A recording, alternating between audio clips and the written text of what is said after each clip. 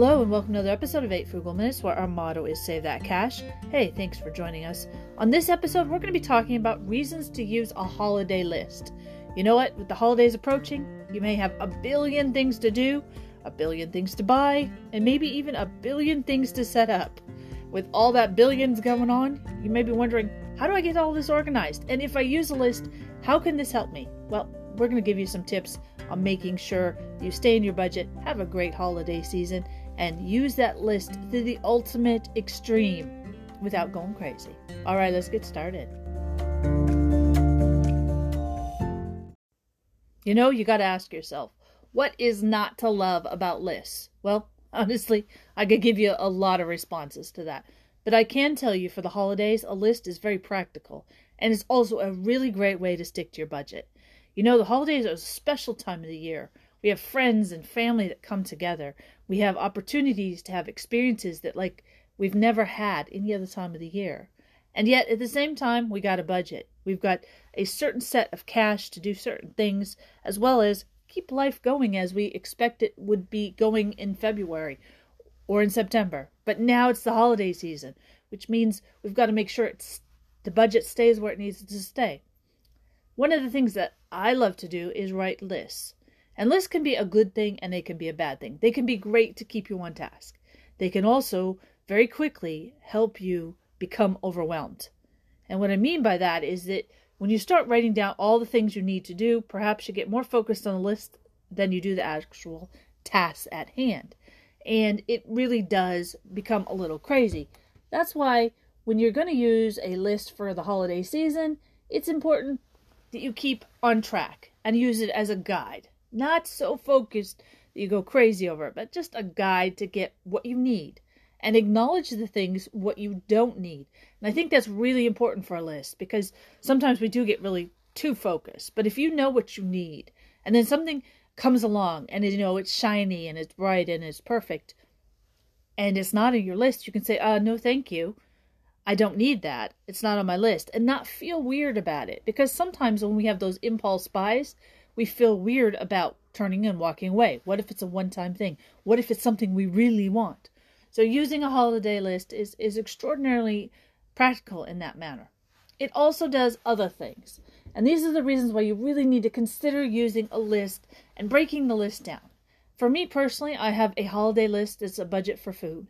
And that's a special food that's outside of the everyday stuff. Perhaps a special Christmas dinner. Or it could be a holiday party festivity for a little buffet that I put together. So you have your food holiday list. Then I also have a holiday list for gifts. Now this is very important as well, because what I find over the years is that I have a particular person I would like to give a gift to, which I write down what I want to give them. But then I get to the store and I'm like, but they'd like this and that. Or they'd like this, and that, and that. So here I am going for one gift when I actually end up getting 4 gifts. And I'm not talking small amounts. I'm talking about, you get 2 big gifts or 3 big gifts. So if you have a gift list, this is also a great thing. And I also have a holiday activity list. They're called Christmas bucket lists, but they are the actual ideas and things you'd like to do over Christmas. Maybe one night you want to get in the car and drive around and look at the Christmas lights. So there would be cash for gas. Maybe one night you'd like to go to a theater activity performance of perhaps the Nutcracker or something else. Well, there's cash for that too. So these activities are what we can do with our family, and it works out pretty well. And then I have the ultimate straggler list. It's those things that don't fit in the other 3 lists that I really would like to do during the holidays, or I'm thinking about doing. And if I'm thinking about them, I want to write it down, and I want to know about how much I would have to budget to do each of those tasks. And it could be anything from putting out new displays and decorations in the front yard, and if I put out new ones, how much that might cost, to perhaps even something even simpler of buying a centerpiece for the dinner table for the holiday season. Or it could be an activity I'd like to do, perhaps go on a hay ride or a sleigh ride in the winter months when it is cold and chilly out, just like you see in the movies. So these are the things that I put on that straggler list that keeps you going. And it keeps you in task with what you want to do. The important thing about the 4th list is typically I don't do all of those things. I do maybe a half or a third of those things, but nonetheless, I know I want to do them. I know what the budget is on them, and I try to determine if it's something that would be feasible to work into the other budgets. So it's something that you can do and continue to work with. Now, the reasons you need to have a holiday list is to save money. Let's talk about this list for all the food. If you spend $400 for food for the holiday season, and that's what your overall budget is, well, it needs to be within those things that you won't need to buy for your dinners or your parties or what have you. And this really does help keep you in budget. It also pushes away any ideas that you might get too much stuff. For example, when you go to those holiday parties when there's way too many drinks, you can pare those down if you're throwing a holiday party. Have 3 or 4 kinds. If you're looking at different ideas for finger foods, well, you could figure out what works within your budget for your holiday party. So the holiday list that focuses on food is very practical. It's the same for gifts, too. You know how much money approximately you're going to spend on gifts for other people.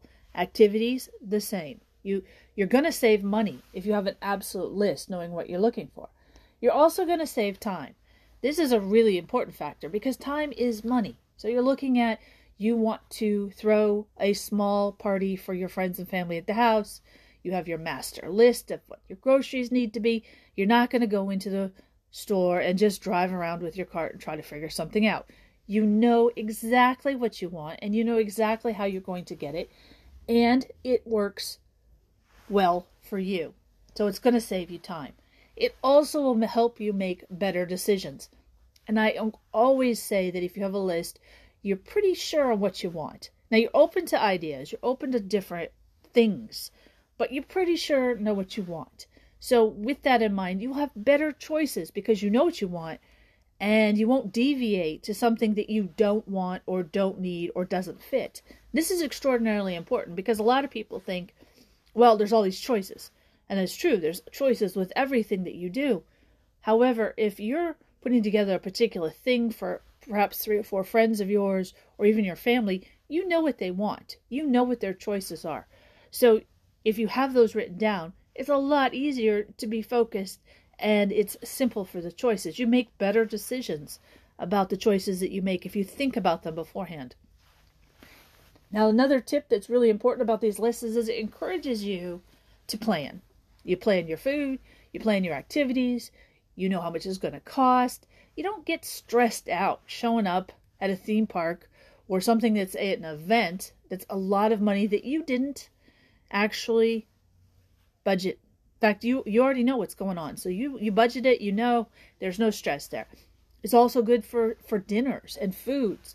There's no stress. You know what you're going to eat. You know approximately when you're going to eat it. And you've already purchased it because it's in your budget. All you're going to do now is enjoy it. So you really have that plan that comes together. And it may be a little here and a little there. But when it comes down to, let's say, a Christmas dinner or a themed party or an activity with your family, you got an idea how it's going to come together and what it's going to be. It's not out there in the universe just flipping around. And that encourages you to have a great time because your planning is mostly done. All you're doing is feeding it together and making it perfect. So that's certainly a lot less stress and it's really important to do. Now, on the thought of stress, I always encourage people when they have a list, after you've used it and you've figured out the best you can be, throw it away. Start with a new list. Don't copy the things from one list to another list. What you'll notice is when you put together your holiday lists, that if you continue to copy them and put them over and over and over onto the next list, they'll never get finished. Set a timeline for your list. Do as much as you can with your list and then toss it. Because what happens is those list items get cold and they don't fit as you move forward. This is very important, and this is where a lot of stress is caused. I have massive amounts of lists for everything. When it comes to holiday food, I have a list. I go through and figure out the list to the best of my ability. I know approximately what we're going to have. But there are some items, some things I'm not going to be able to buy, either because they're too expensive, I can't find them, perhaps they don't fit any more of what my thinking was because I wanted to make this dish, and now what I have makes that dish. So there's no reason to take those items and put it on a new list. if you have accomplished the majority of your list, the best thing you can do is rip it up and throw it away, and then make a new one. You will find this works very well for the holiday season. You'll get through as much as you can in the timeline that you have, and then at that point, it's no longer good, and you have accomplished what you need to accomplish. This is particularly true when it comes to activities and presents. I notice that when I'm giving gifts for the season, one of the things that happen is you're out looking for the particular thing that's perfect for your friend or family member. You can't find it. It's too much money. Perhaps it's just not available. So you come back to your list and you know what? You're frustrated because you can't find it. Ultimately, the best thing to do is cross it off and come up with something else and start the process over. Because as you plan, you will find that things change. And that deviation is good for you because it might save you money. It might actually be a better item.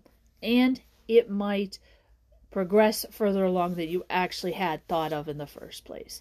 You know, I always think of the Pirates of the Caribbean when it comes to lists because it's more like guidelines anyway, as the pirates say.